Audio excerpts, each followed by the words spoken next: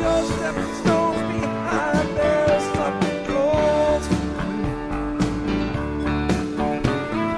Forget about the dead you left, they will not follow you. Strike another match, you're starting new. It's all over now.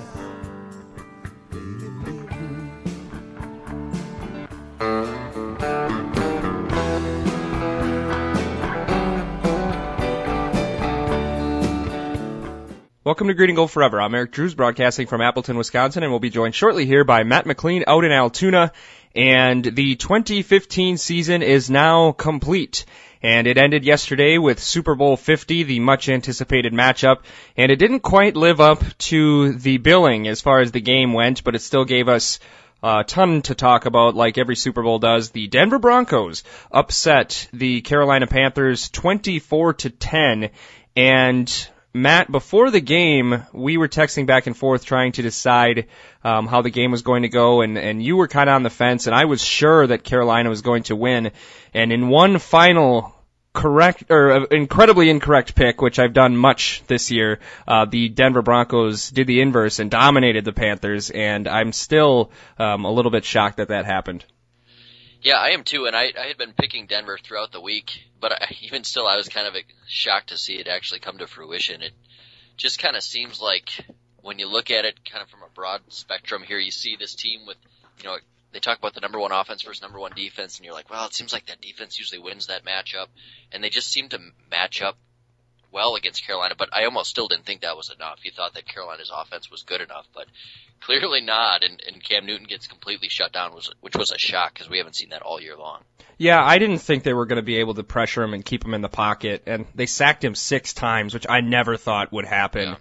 And the way that he had torn apart 2 other really good defenses in the NFC playoffs really led you to believe that he had a chance to do that against Denver. And I didn't have any confidence in Peyton Manning or the Broncos offense doing anything to the Panthers, and it turned out they couldn't. They didn't need it. No, they had 11 first downs as the winning team and 194 total yards. I bet you those numbers haven't been achieved by a winning team since the 70s in the Super Bowl. And yeah, I heard it was like the worst quarterback performance, at least in terms of production, ever for a winning team, and the least amount of total yards on offense. Yeah, the passer rating for Peyton Manning was the 3rd worst by a winner. He trailed Ben Roethlisberger in Super Bowl 40 when he had that awful game against Seattle, and then John Elway against the Packers in Super Bowl 32 had like a 30-something quarterback rating. Peyton was 3rd, and as far as yardage, I believe, I know Peyton's not last. I don't know where he ranks, but if any of you have been following the website, I've been writing about Super Bowls every day for the last week and a half, and one of them I wrote about was trying to change Super Bowl 8, and Bob Greasy was 6 of 7 for like 60 yards in that game. So that game was terrible. But either way, yeah, Manning completely was I guess the reason they started him over Brock Osweiler is they assumed he would turn the ball over fewer times than Osweiler would and hoped that they wouldn't need him, and that defense was as dominating as any we've seen, including Seattle 2 years ago. Right? I mean, that playoff run they just put together was incredible. It was as good as anybody's ever put together in the postseason.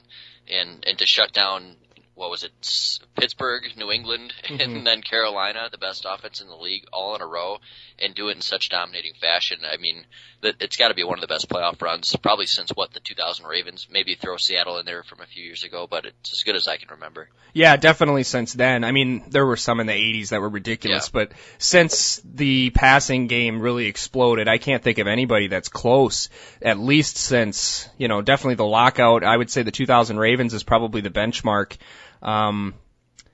Maybe, I was going to say New England in 2003 when they beat McNair and Manning when they were co-MVPs, but then they got torched by Jake Delhomme in the Super Bowl. Yeah. And by the way, just to make Carolina fans feel even worse, when I was researching the worst quarterback ratings to win a game, Jake Delhomme has the best quarterback rating for a losing quarterback with 113. Jeez. So, I guess Carolina will have to wait again for their first championship. And Cam Newton played rough as was clear, he was under pressure the entire game. But a lot of those missed throws that he made are the same missed throws that he's been making all year, and we've talked about that a lot, that if he ever gets his accuracy under control, he's going to be in the Hall of Fame. But you have to wonder if at this point, if it still persists at this point in his career, that it might be that that's just who he is. He's going to be like Roethlisberger or Flacco or one of those guys who's just a chucker, and some of his passes are going to go wayward, and he's not going to be able to ring them in. Yeah, and I think to some extent that's always going to be the case with him. But he was hitting, there was so many errant throws in the beginning of that game, and I think I saw he had tied for the Super Bowl record with 10 overthrows. He just seemed off, and he was probably anxious. You can definitely understand that, but just couldn't get it under control. And by the time you would think a quarterback normally does, he's getting pounded into the ground, so he never really got a chance to bounce back from that. Yeah. So I mean, he was definitely off. He isn't the most accurate quarterback, but I'd say he's a lot more accurate than he looked yesterday. I mean, he's been through the playoffs and the end of the regular season just drilling deep throws, and he did sometimes, and they were drops, but there was a lot he missed really badly too. Yeah, and that one that was overturned, I think it was to Jericho Cotchery that Mike Carey screwed up again on his analysis of. But I felt like he threw a good ball on that one, and if Cotchery had caught it clean, that could have been like an 80-yard touchdown. Yeah. But, that's the kind of things that happen between the winner and the loser in the Super Bowl. You just have to make those plays. And, we saw teams like the Packers who made a ton of mistakes and dropped a ton of big plays, but they just stayed in it and were able to finally get their groove and put up 31 points and win. I thought he would run more, and maybe I have to watch it again and see if there were more options for that, but you have a hard time believing, even as bad as he wasn't that bad that you didn't think that they could come up with more points than they did. They didn't need that many, and heck, Denver's 2 touchdowns, one was a defensive touchdown, and the other one was set up by an incredibly short field.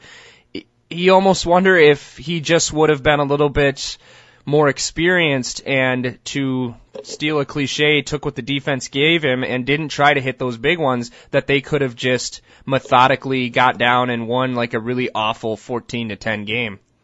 Yeah, you sure think that might have been a better option than how awful the passing game was going. I mean, you see how off a guy looks right away, and you've got such a good alternative to him running the ball, whether it's scrambles or design run plays, and they really didn't. I think he had 6 or 7 carries, something like that. Yeah, 6. And it seemed to work really well too when they did it. It's just, I don't know if they were trying to force the pass game a lot, but it seems like Denver was kind of giving him that, and they just didn't want to take it. They just kept, trying to run it with Tolbert and Stewart, and then just trying to throw down the field, and it wasn't working at all.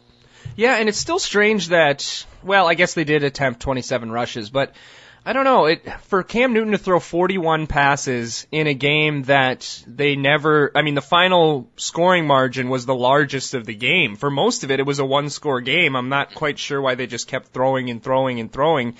I mean, I know you got the league MVP, but I don't know, it just seemed weird. Excuse me, I was losing my voice in the middle of that, so I had to come out of there.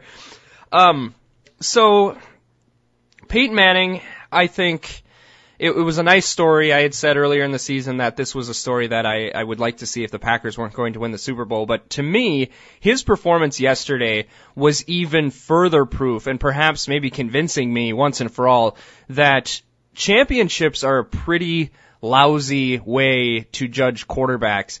It's a good part of the overall picture if you're trying to judge who's the greatest of all time, but it seems like there are many pundits and fans and whatnot that will put winning a championship as number one. If you haven't won a championship, you're not in the conversation. Or if you won this many championships, it's better than a guy with this many. And to see Peyton Manning, who's been so great, and this Super Bowl, he was absolutely just an also-ran on the team, trying not to screw it up. Back in 2006, he was a great, great player, but his run in the playoffs was not that great. To think about that, and then Tom Brady last year winning a Super Bowl when he was 1 yard away from losing it with the exact same stat line. Yeah. It just seems kind of silly to have these arguments that this guy's better than this guy because of championships, when the truth is the team is so much more important. It sounds silly to have to say that, but I don't think enough people give that credit. Oh, absolutely. I think that's huge. And, maybe I wouldn't even want to change that because I love the importance of the Super Bowl. But then like you said, when you see Peyton get one and get two added to his resume now, which kind of puts him into a whole nother category, but it's like he almost had nothing to do with that at all. Yeah. And that's now added to his resume that he's a 2-time Super Bowl winner. And that's going to be part of his legacy. And I think people like us that watch this will remember that, but people, 10, 15 years from now won't. And they'll look back on it and say, oh, all right, 2 Super Bowl championships. And, same for a guy like Eli. And, oh, Joe Flacco got one. He must have been really good. Yeah. Someday when they're deciding for Hall of Fame votes and stuff. But, yeah, it is strange. And again, I don't know if I'd change it, but it definitely means maybe a little bit too much for a person's legacy. Yeah, and I don't want to change it either because that's the reason you're there, and it certainly should have weight, but I don't know, it just seems kind of silly when, guys like Dan Marino are discounted when there are a lot of guys who won championships that aren't even close to as good as Dan Marino. But I guess to play devil's advocate, is anybody saying, that Jim McMahon is better than him, or really, nobody's really making the argument for any of those one-time Super Bowl winners that they're any better than he is. No, but I have heard people make the argument that there's no debate between Marino and Manning because Manning has titles, and I don't think that's fair. The teams Manning played on were much better than the teams that Marino played on, and Marino played in an era where there were dominant teams, and if you weren't on one of them, you were just a foil for them.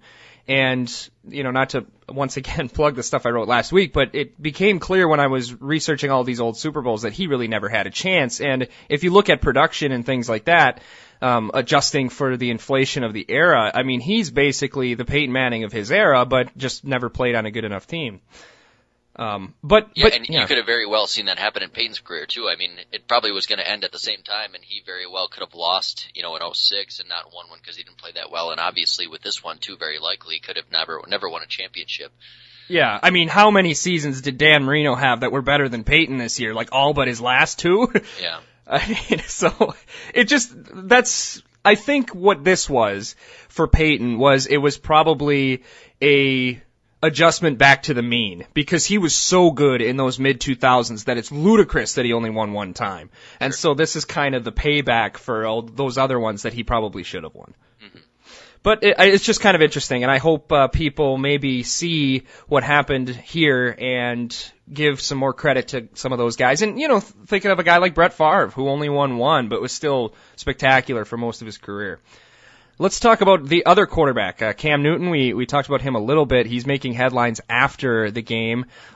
First of all, we'll talk about Hall of Fame a little bit later, but Cam Newton being the MVP and losing, Kurt Warner in 1999 is still the last NFL MVP to win the Super Bowl. Wow. Which is nuts. And that's crazy. And it seems like in the 90s they were always winning the Super Bowl. So it's just crazy that it's been almost 20 years. But did you see any of the coverage or articles talking about his press conference where he left? I did, yeah. I saw on SportsCenter this morning they showed I think it was the whole thing. It was very short. Yeah, it was like 3 minutes long.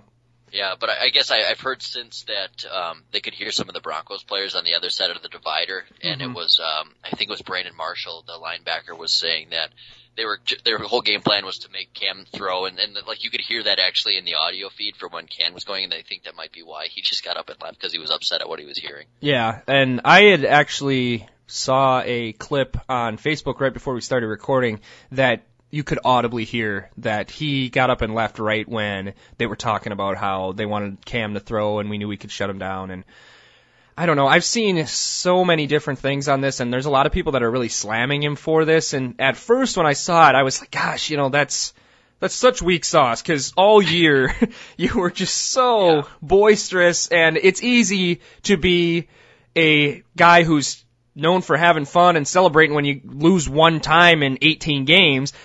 But on the flip side, I think I saw a picture of him smiling, talking to Peyton after the game. And I think at this point, whether he created it himself, there's some animosity, at least in his mind, between him and the media. And I don't know if he was necessarily being he was being a sore loser, but I think everybody is after losing the Super Bowl, but he seemed gracious on the field talking to Peyton and some of the Broncos, and I think he just has it in his mind that the media is out to get him and he's not going to give him anything, almost like it's a adversarial me versus them battle right now, and I think that had more to do with it than him just being this terrible loser. Yeah, it's strange because he seems to bring that up and say that the media hates him, like he said last week, because he's black and they've never seen anything like it before. And it's like nobody really in the media that I've heard, at least, is bashing him before that. Yeah. And it seems like you said, he seems to, maybe have picked out a couple people he's heard say those things and has taken it to heart.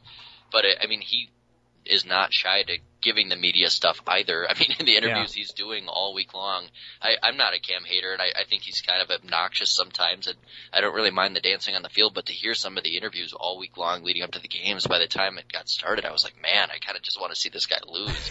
I remember specifically right before the game, there was an interview where he was like, people are always telling me, Cam, you're so perfect, and I'm like, I've just got to keep working on my game and get better. I was like, who says to, who honestly says something like that? It's just, he sounds so conceited, and it's kind of, I don't know, maybe a little heartwarming to see somebody like that get back down to earth a little bit. I agree. That CBS feature I'm guessing you're talking about. Yeah. After seeing that, I didn't see much of the stuff in the 2 weeks leading up. I had read about it, but it was all secondhand.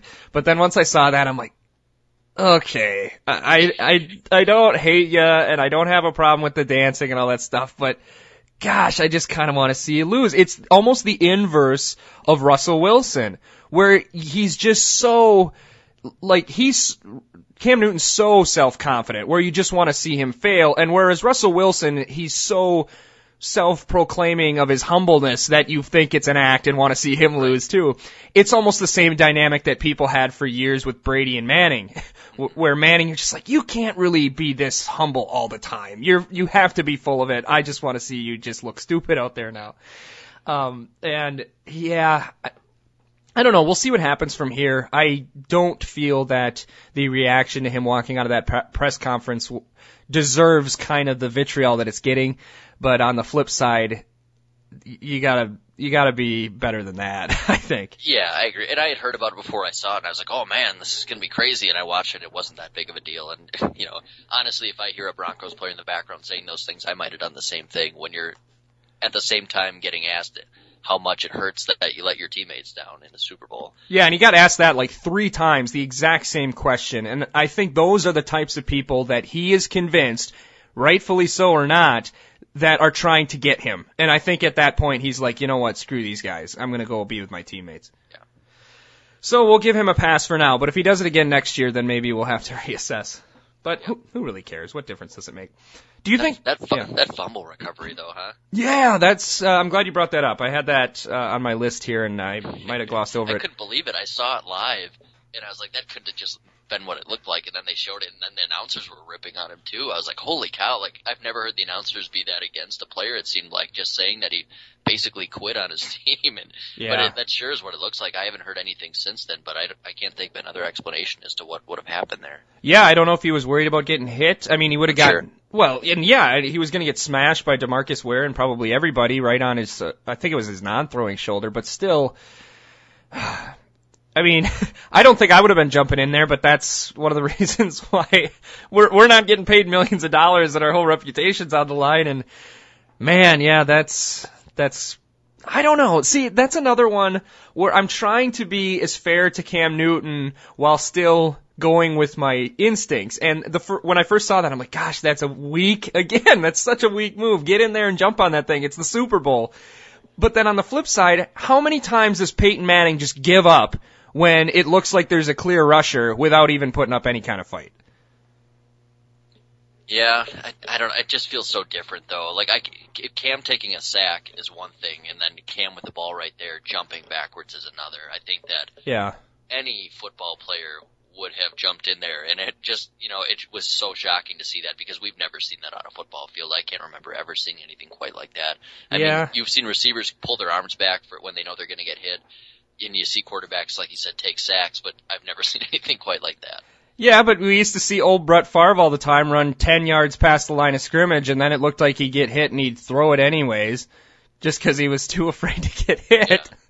I mean, never before down 6 with 4 or 5 minutes to play in the Super Bowl have I seen that. But, yeah, I think again, he should have jumped in there, but I don't think he's, maybe he is getting a little bit too much there because I think some of these other guys have sort of done stuff similar. Never in the same position though. You would think Brett Favre would have jumped in there with the Super Bowl on the line. Yeah, I'll disagree with you on that one all day. I think that's like the biggest no-no in the history of the NFL that I can think of off the top of my head, that you just quit like that in the Super Bowl with the game on the line. You just can't do that. Yeah, well, I think it's the worst, but it's the worst on a lesser degree than I think it's being built up. Is that fair? I guess so. Okay. What do you think's going to happen to Cam and the Panthers going forward? So they were 15-1 this year. They were great, but it's easy to forget they were 7-8-1 the year before and looked dreadful. I know they're going to get Calvin Benjamin back, but the big thing, that fumble that you were talking about, if people get on him or if that starts psyching him out or if his teammates start thinking less of him, that can really unravel your career. Jim Everett was an all-pro player, probably was better than Cam Newton was, through this part of his career, and then he had the famous phantom sack in the 1989 NFC Championship game where he was just getting pressured so much by the San Francisco 49ers that there was a time late in the game where he just gave up and basically sacked himself when there wasn't even anybody there. And people questioned him forever. It's what led to the Chris Everett, Jim Rome comment that led to a big fight. It kind of destroyed his reputation, and I don't think it's going to go that far with Cam, but I'm not necessarily convinced yet that the Panthers are here to stay. Yeah, I agree. It'll be interesting to see what happens with them, and you hate to write off a team that's 15-1 and say they're going to come back down to average again, but we've seen them be that. And really before this year, and even when they were, 7-8-1 the year before? Yeah. Cam was progressing, but before that, I mean, he was a powder, and he was kind of what we saw a lot yesterday. And it seems like the winning and the confidence and all this arrogance has helped him play almost. Yeah. So to your point, if people start looking at him differently and now are holding this against him, it seemed like he didn't play with much of that arrogance and confidence yesterday. And if that's a thing going forward, that could hurt him. Yeah. And we've seen this team not be very good at times and be pretty average. And I don't think they're 15-1 good necessarily going forward. They've got to pay some guys. They're going to lose some guys. And, yeah, it'll be really interesting to see. I'm not sure what to expect. I think a lot of teams in the NFC, us, Carolina, the Cardinals, I mean, you could see any number of these teams being really good or just kind of average. Yeah, and Seattle's here to stay, obviously, and 15-1 is not going to happen again, and it is unnatural to go 15-1. Even some of the best teams in history. The best team to follow up a 15-1 ever was the 86 Bears, went 14-2, but then they got beat in the first round of the playoffs.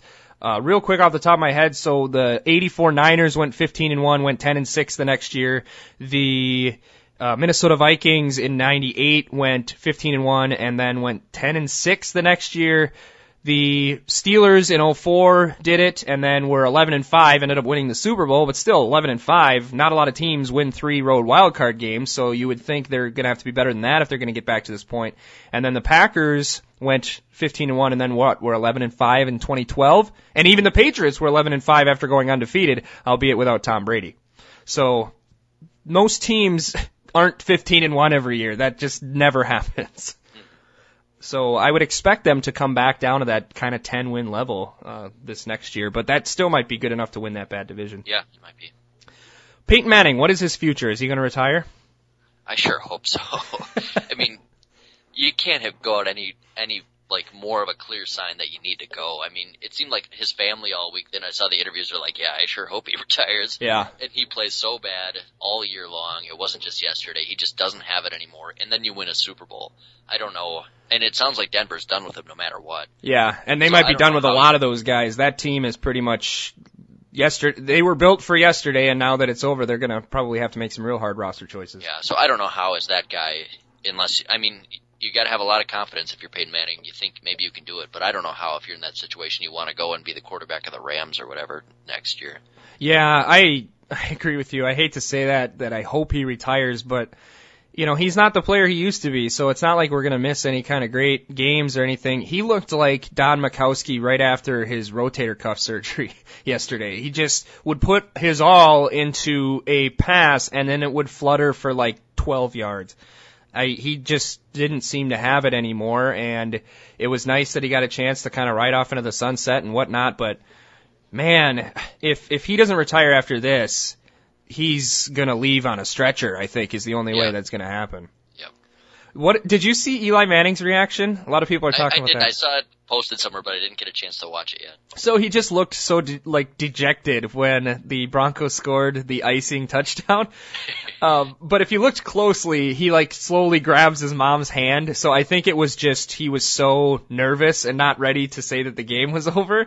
Yeah. And Archie was kind of obstructed, but he was doing the same thing. But he's kind of getting killed on social media for supposedly not wanting Peyton to win so that he could have more Super Bowls. But I read an article as I was trying to research if that could be true, and I read an article from before the Super Bowl that they lost to Seattle, where Eli said he's always jealous when Peyton's in the Super Bowl because he wants to be in the Super Bowl, but he obviously really wants him to win, and he says he never gets nervous before his own games, but he gets super nervous before Peyton's games.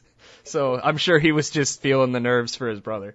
Yeah, I heard him say something too before the game that he was extremely nervous for the game and everything. I really doubt that he was actually upset there and would visibly show it when he knows people are going to be recording him and things. Yeah, I'm sure it's what you said. He's probably just really anxious still because the game wasn't over at that point. He had his Panthers jersey on. He ripped off his hat.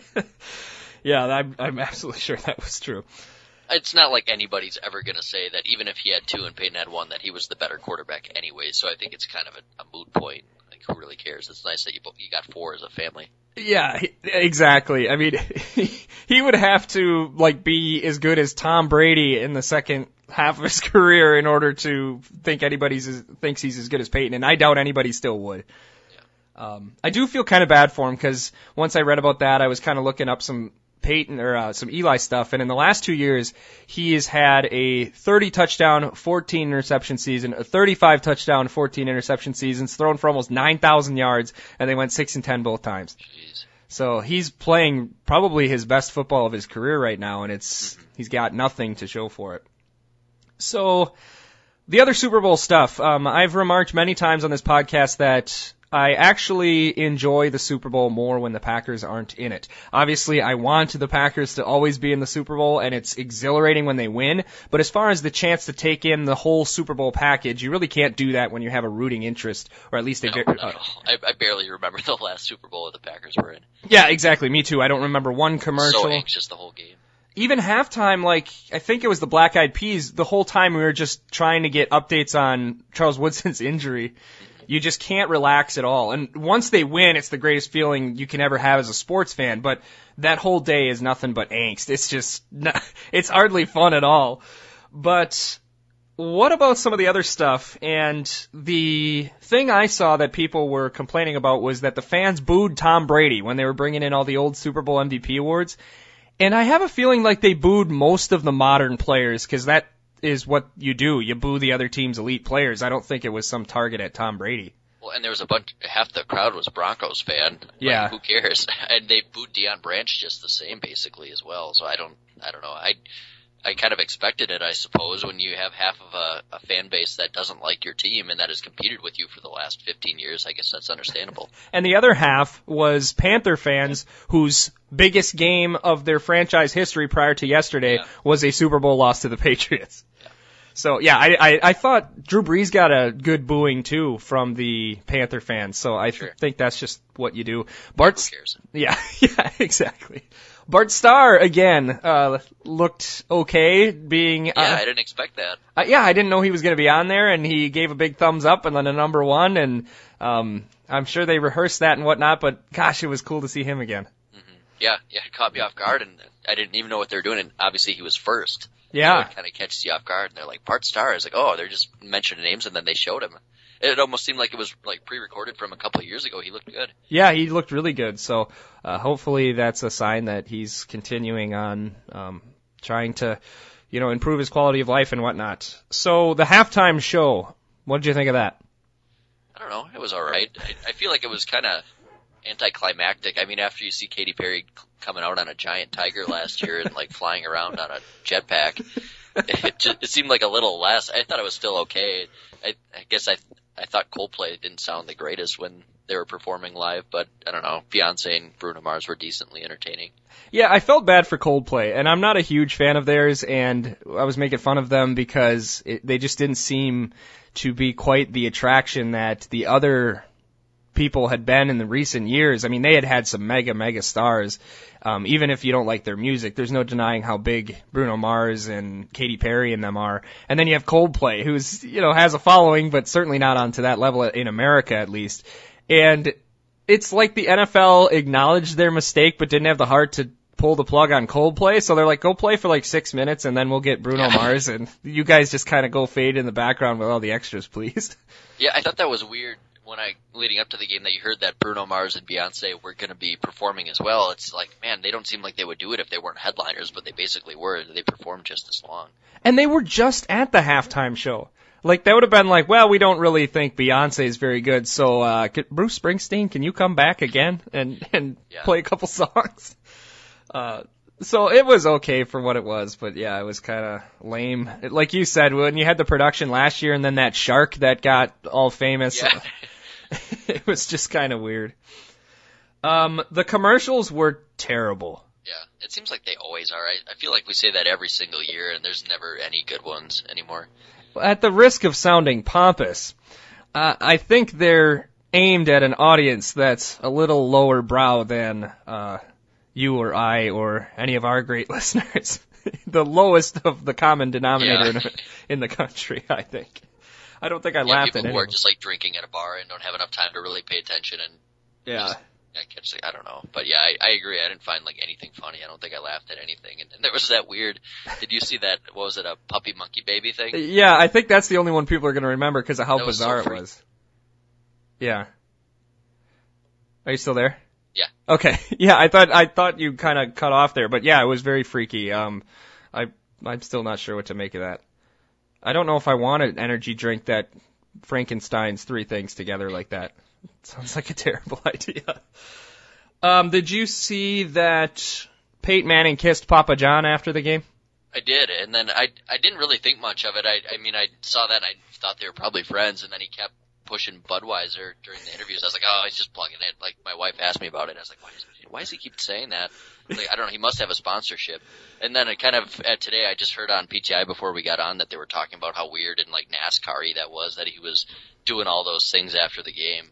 But I guess it didn't even catch my attention while it was happening, but it was kind of weird. Apparently they're not allowed to have a beer sponsorship with individuals.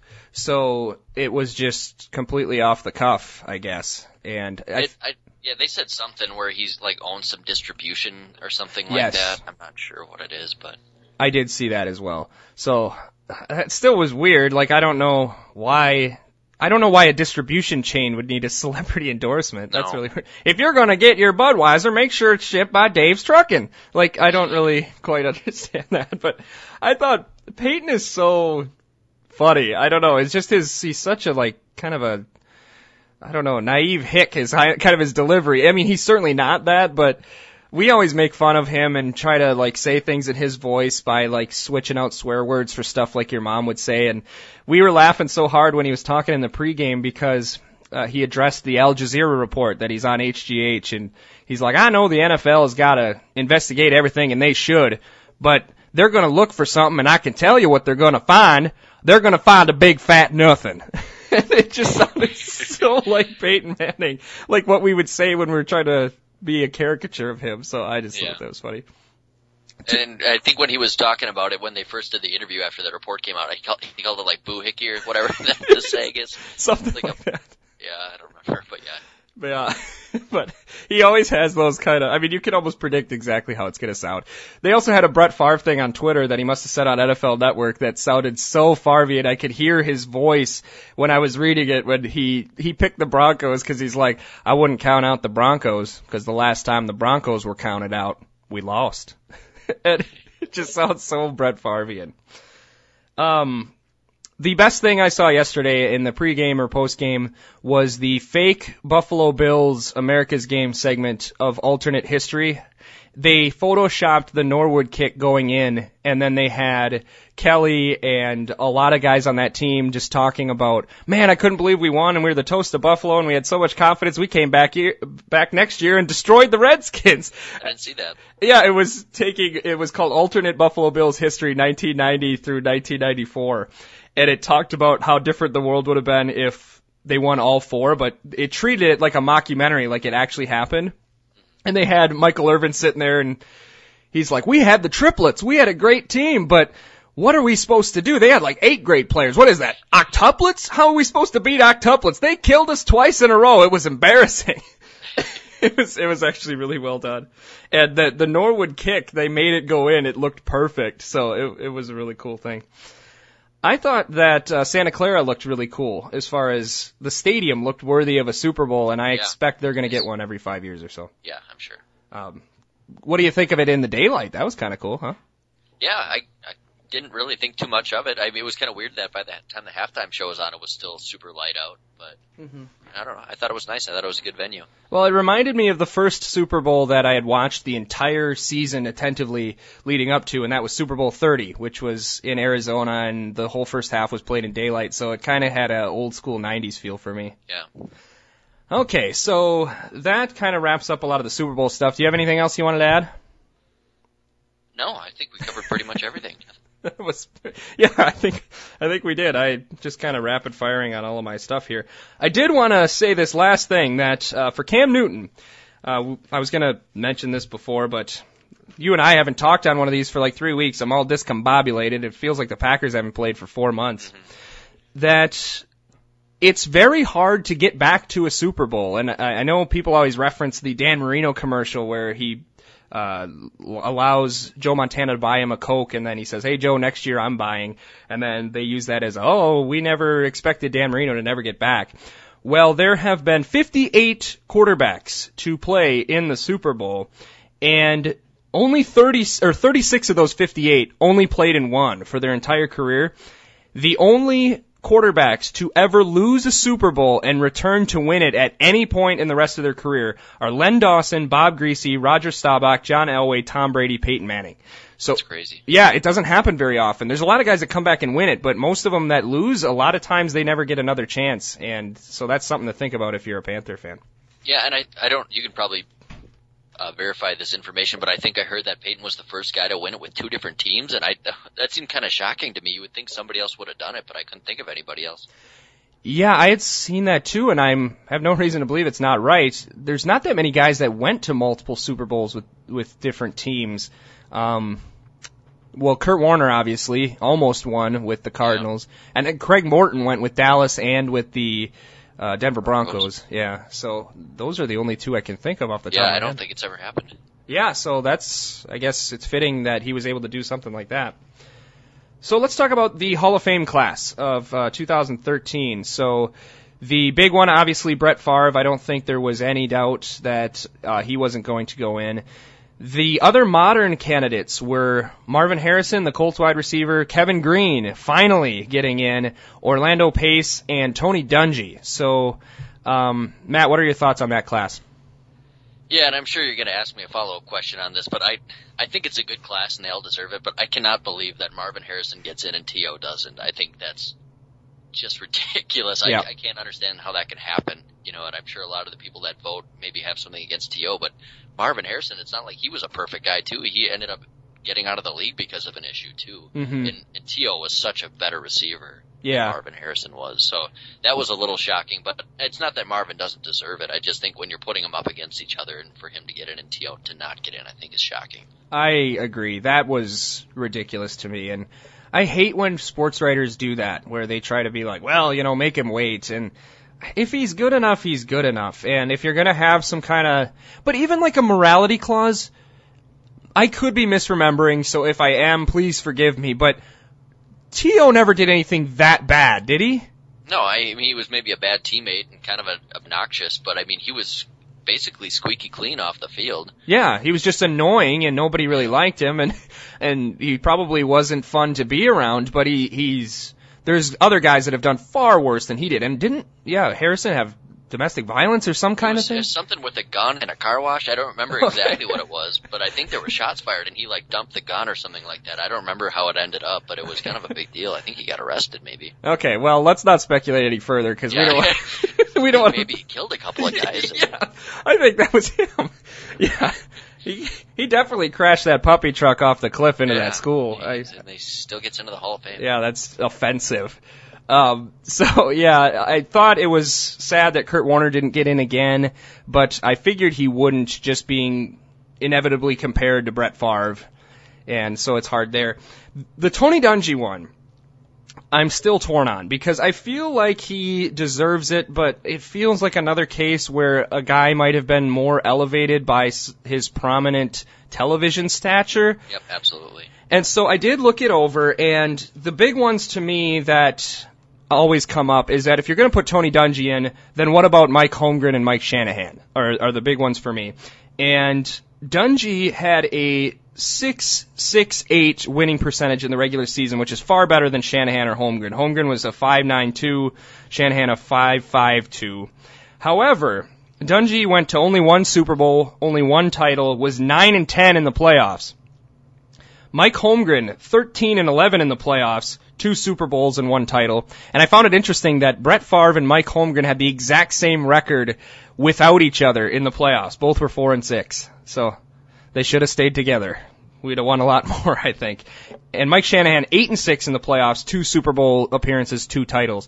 So Dungy was certainly better in the regular season, but I don't know if you could put him in over Holmgren or Shanahan. Maybe those guys will come along and get more credence, but I don't know about that one.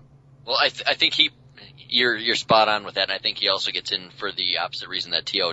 doesn't get in, is because it seems like everybody loves him. Yeah. And we just talked about this a couple of weeks ago, how Jeff Fisher always keeps his job. It seems like he's nice to the reporters. You can see Tony Dungy being the exact same way. I can't imagine him saying a bad word about anybody. Just being super friendly. And that seems to pay off for head coaches and players. So I guess if you want to make the Hall of Fame, just be an analyst afterwards and just have always been super nice to everybody. Well, which should go without saying, I guess. You should try to be nice to everybody regardless. But yeah, that's a good point. He's on TV all the time. He seems like everybody's like uncle. He's just so nice and soft-spoken. And if you think about guys like Holmgren and Shanahan, Tony Dungy was always considered Mr. Humble and certainly seems to have lived that way, whereas Holmgren and Shanahan always had a reputation for being pretty full of themselves, and so maybe that hurts them a bit too. So glad Kevin Green got in. He looked great on the NFL awards. I saw the highlights of them coming out. He looked like he could still play, and it's way overdue for him to be in, but I'm so glad that they finally smartened up and put him in.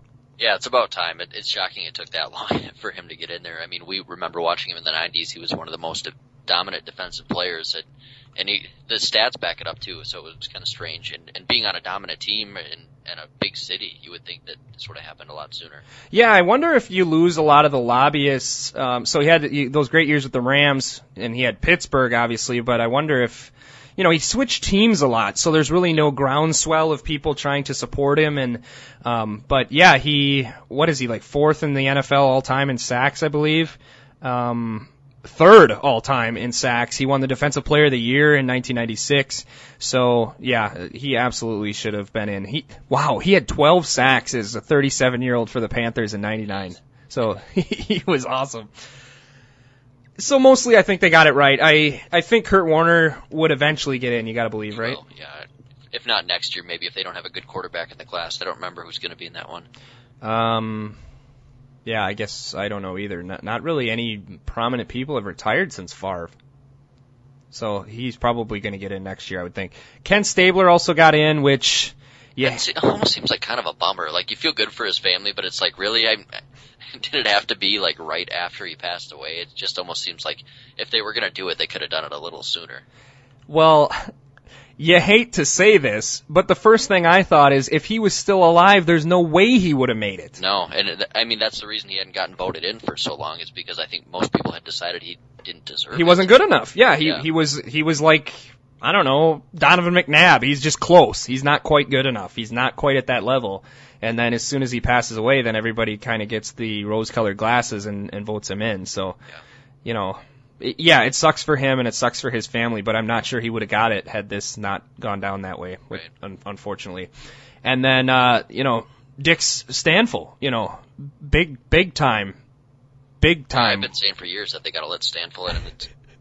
It would fall on deaf ears. Yeah. And Eddie DeBartolo got in as well from the 49ers, so good for him. I've heard his name a lot, and he was the owner of some really successful teams, so there you go.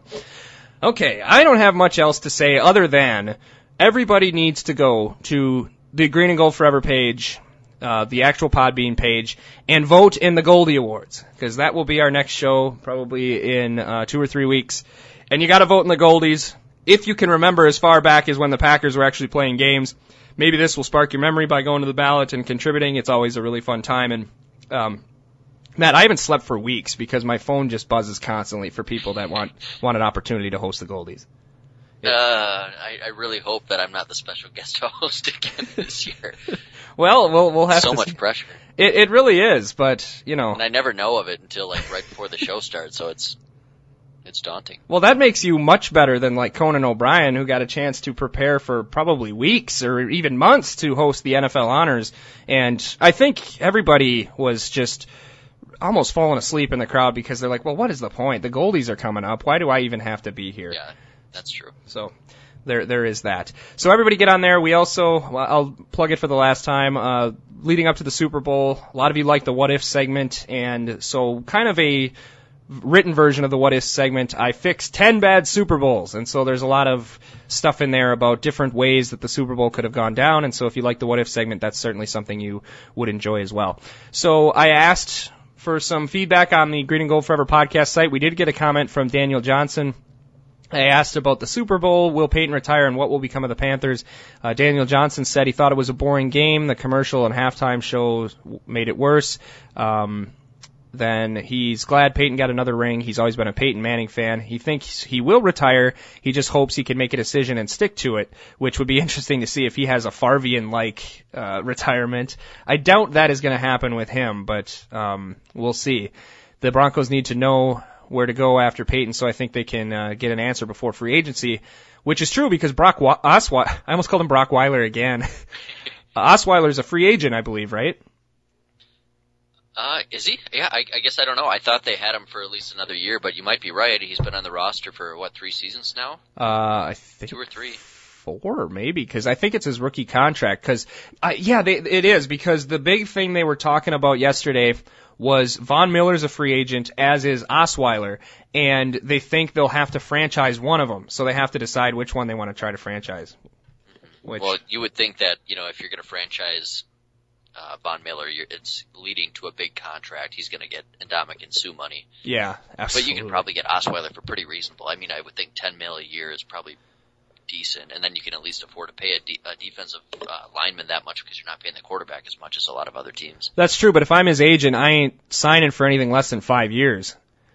At this point, it's kind of like or maybe not 5, but 4. I'm not signing some kind of 3-year tested deal. I'm going to shoot for 4 years and make them commit to me. And I think, Washington's going to have the same problem trying to sign Kirk Cousins. I'm sure that I'd much rather have Kirk Cousins than Brock Osweiler on the table for who I sign. Oh, absolutely. But I'm just using it to compare the unknown factor that the team is going to want him to sign for 3 and the agent is going to sign for no less than 4 years, I would imagine. See, I feel like the difference with those two guys is that if they hit the open market, Kirk Cousins would get a max big kind of a deal from someone. That's true. He would get a massive whereas deal. Osweiler wouldn't at this point. I mean, somebody'd take a shot on him, but do even the Browns give a guy like that $18 million a year? Probably not. I don't know. With what's going on with Manziel and some of their other guys that they've had. He didn't even look that good when he played, so I guess that's why I'm a little puzzled by their seeming commitment to him at this point, that they've already basically said he's the quarterback of the future. I mean, I guess so. You don't want to have to draft somebody and take a shot at that, but yeah. He wasn't that impressive. I mean, he got benched for a broken down Peyton Manning at the end of the year. Yeah, and I wasn't blown away by him either, but there were times when he, with that team, now granted they're not going to have that great defense likely going forward, but with that team, he looked like 2001 Tom Brady. Like just a perfect game manager, and Brady took years before he was this Tom Brady. He was just kind of a game manager, and that's how Brock played in the games that they won. Now, I'm not saying he's going to be Tom Brady, but he showed enough flash where it's got to be hard for a GM to let him walk away, I guess.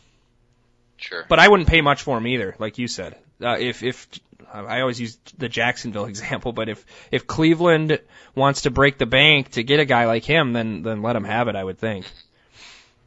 But that goes into another discussion now where a lot of scouts are saying that the quarterbacks coming in out of the spread offenses are absolutely terrible, and every single one of them are like a 3-year project. So yeah, we'll see how that all plays out. That's what the offseason is for.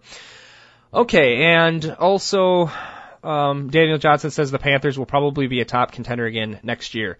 And Daniel Johnson also went to the Pro Bowl, so he has some really cool comments and a picture of John Gruden that he's really close to on the Pro Bowl. So I'm not going to have a chance to read that on the air, Daniel, but that's awesome that you shared that, and it looked really cool, and I'm glad that you were able to see all those guys and see the Packers coaches crush the Packers players, which was the only interesting thing of the Pro Bowl. Somehow all of the Packers players were on one team, and it was the team opposite of the one being coached by Winston Moss and the Packers assistants. Yeah. And they smoked them, so that's interesting. Okay, do you have any other thing that you want to say to put an end to the 2015 NFL season? No, I'm happy it's over though. Not that I'm not going to miss football a lot, but it's nice to wrap up a disappointing end to a Packers season and have that hope again starting like as of today for next year already. So I'm looking forward to it. Yeah, they're third, I think, tied for fourth for Super Bowl odds in 2016. So people still believe that the Packers are going to be good, and I think there's no reason to believe they can't be. So let's go away with that hope and put to bed the 2015 season for the most part, although the biggest event of 2015 is yet to come, which is the Goldies. So go to greengoldforever.podbean.com, vote on the Goldies ballot. You can see our complete archives and blogs on there as well. Hit us up on Twitter at Green Gold Forever, or go to our Facebook page, Green and Gold Forever Podcast. Search for that on Facebook. Thanks again for the fantastic support this season, and we'll see you for the Goldies in a few weeks. Take care, everyone.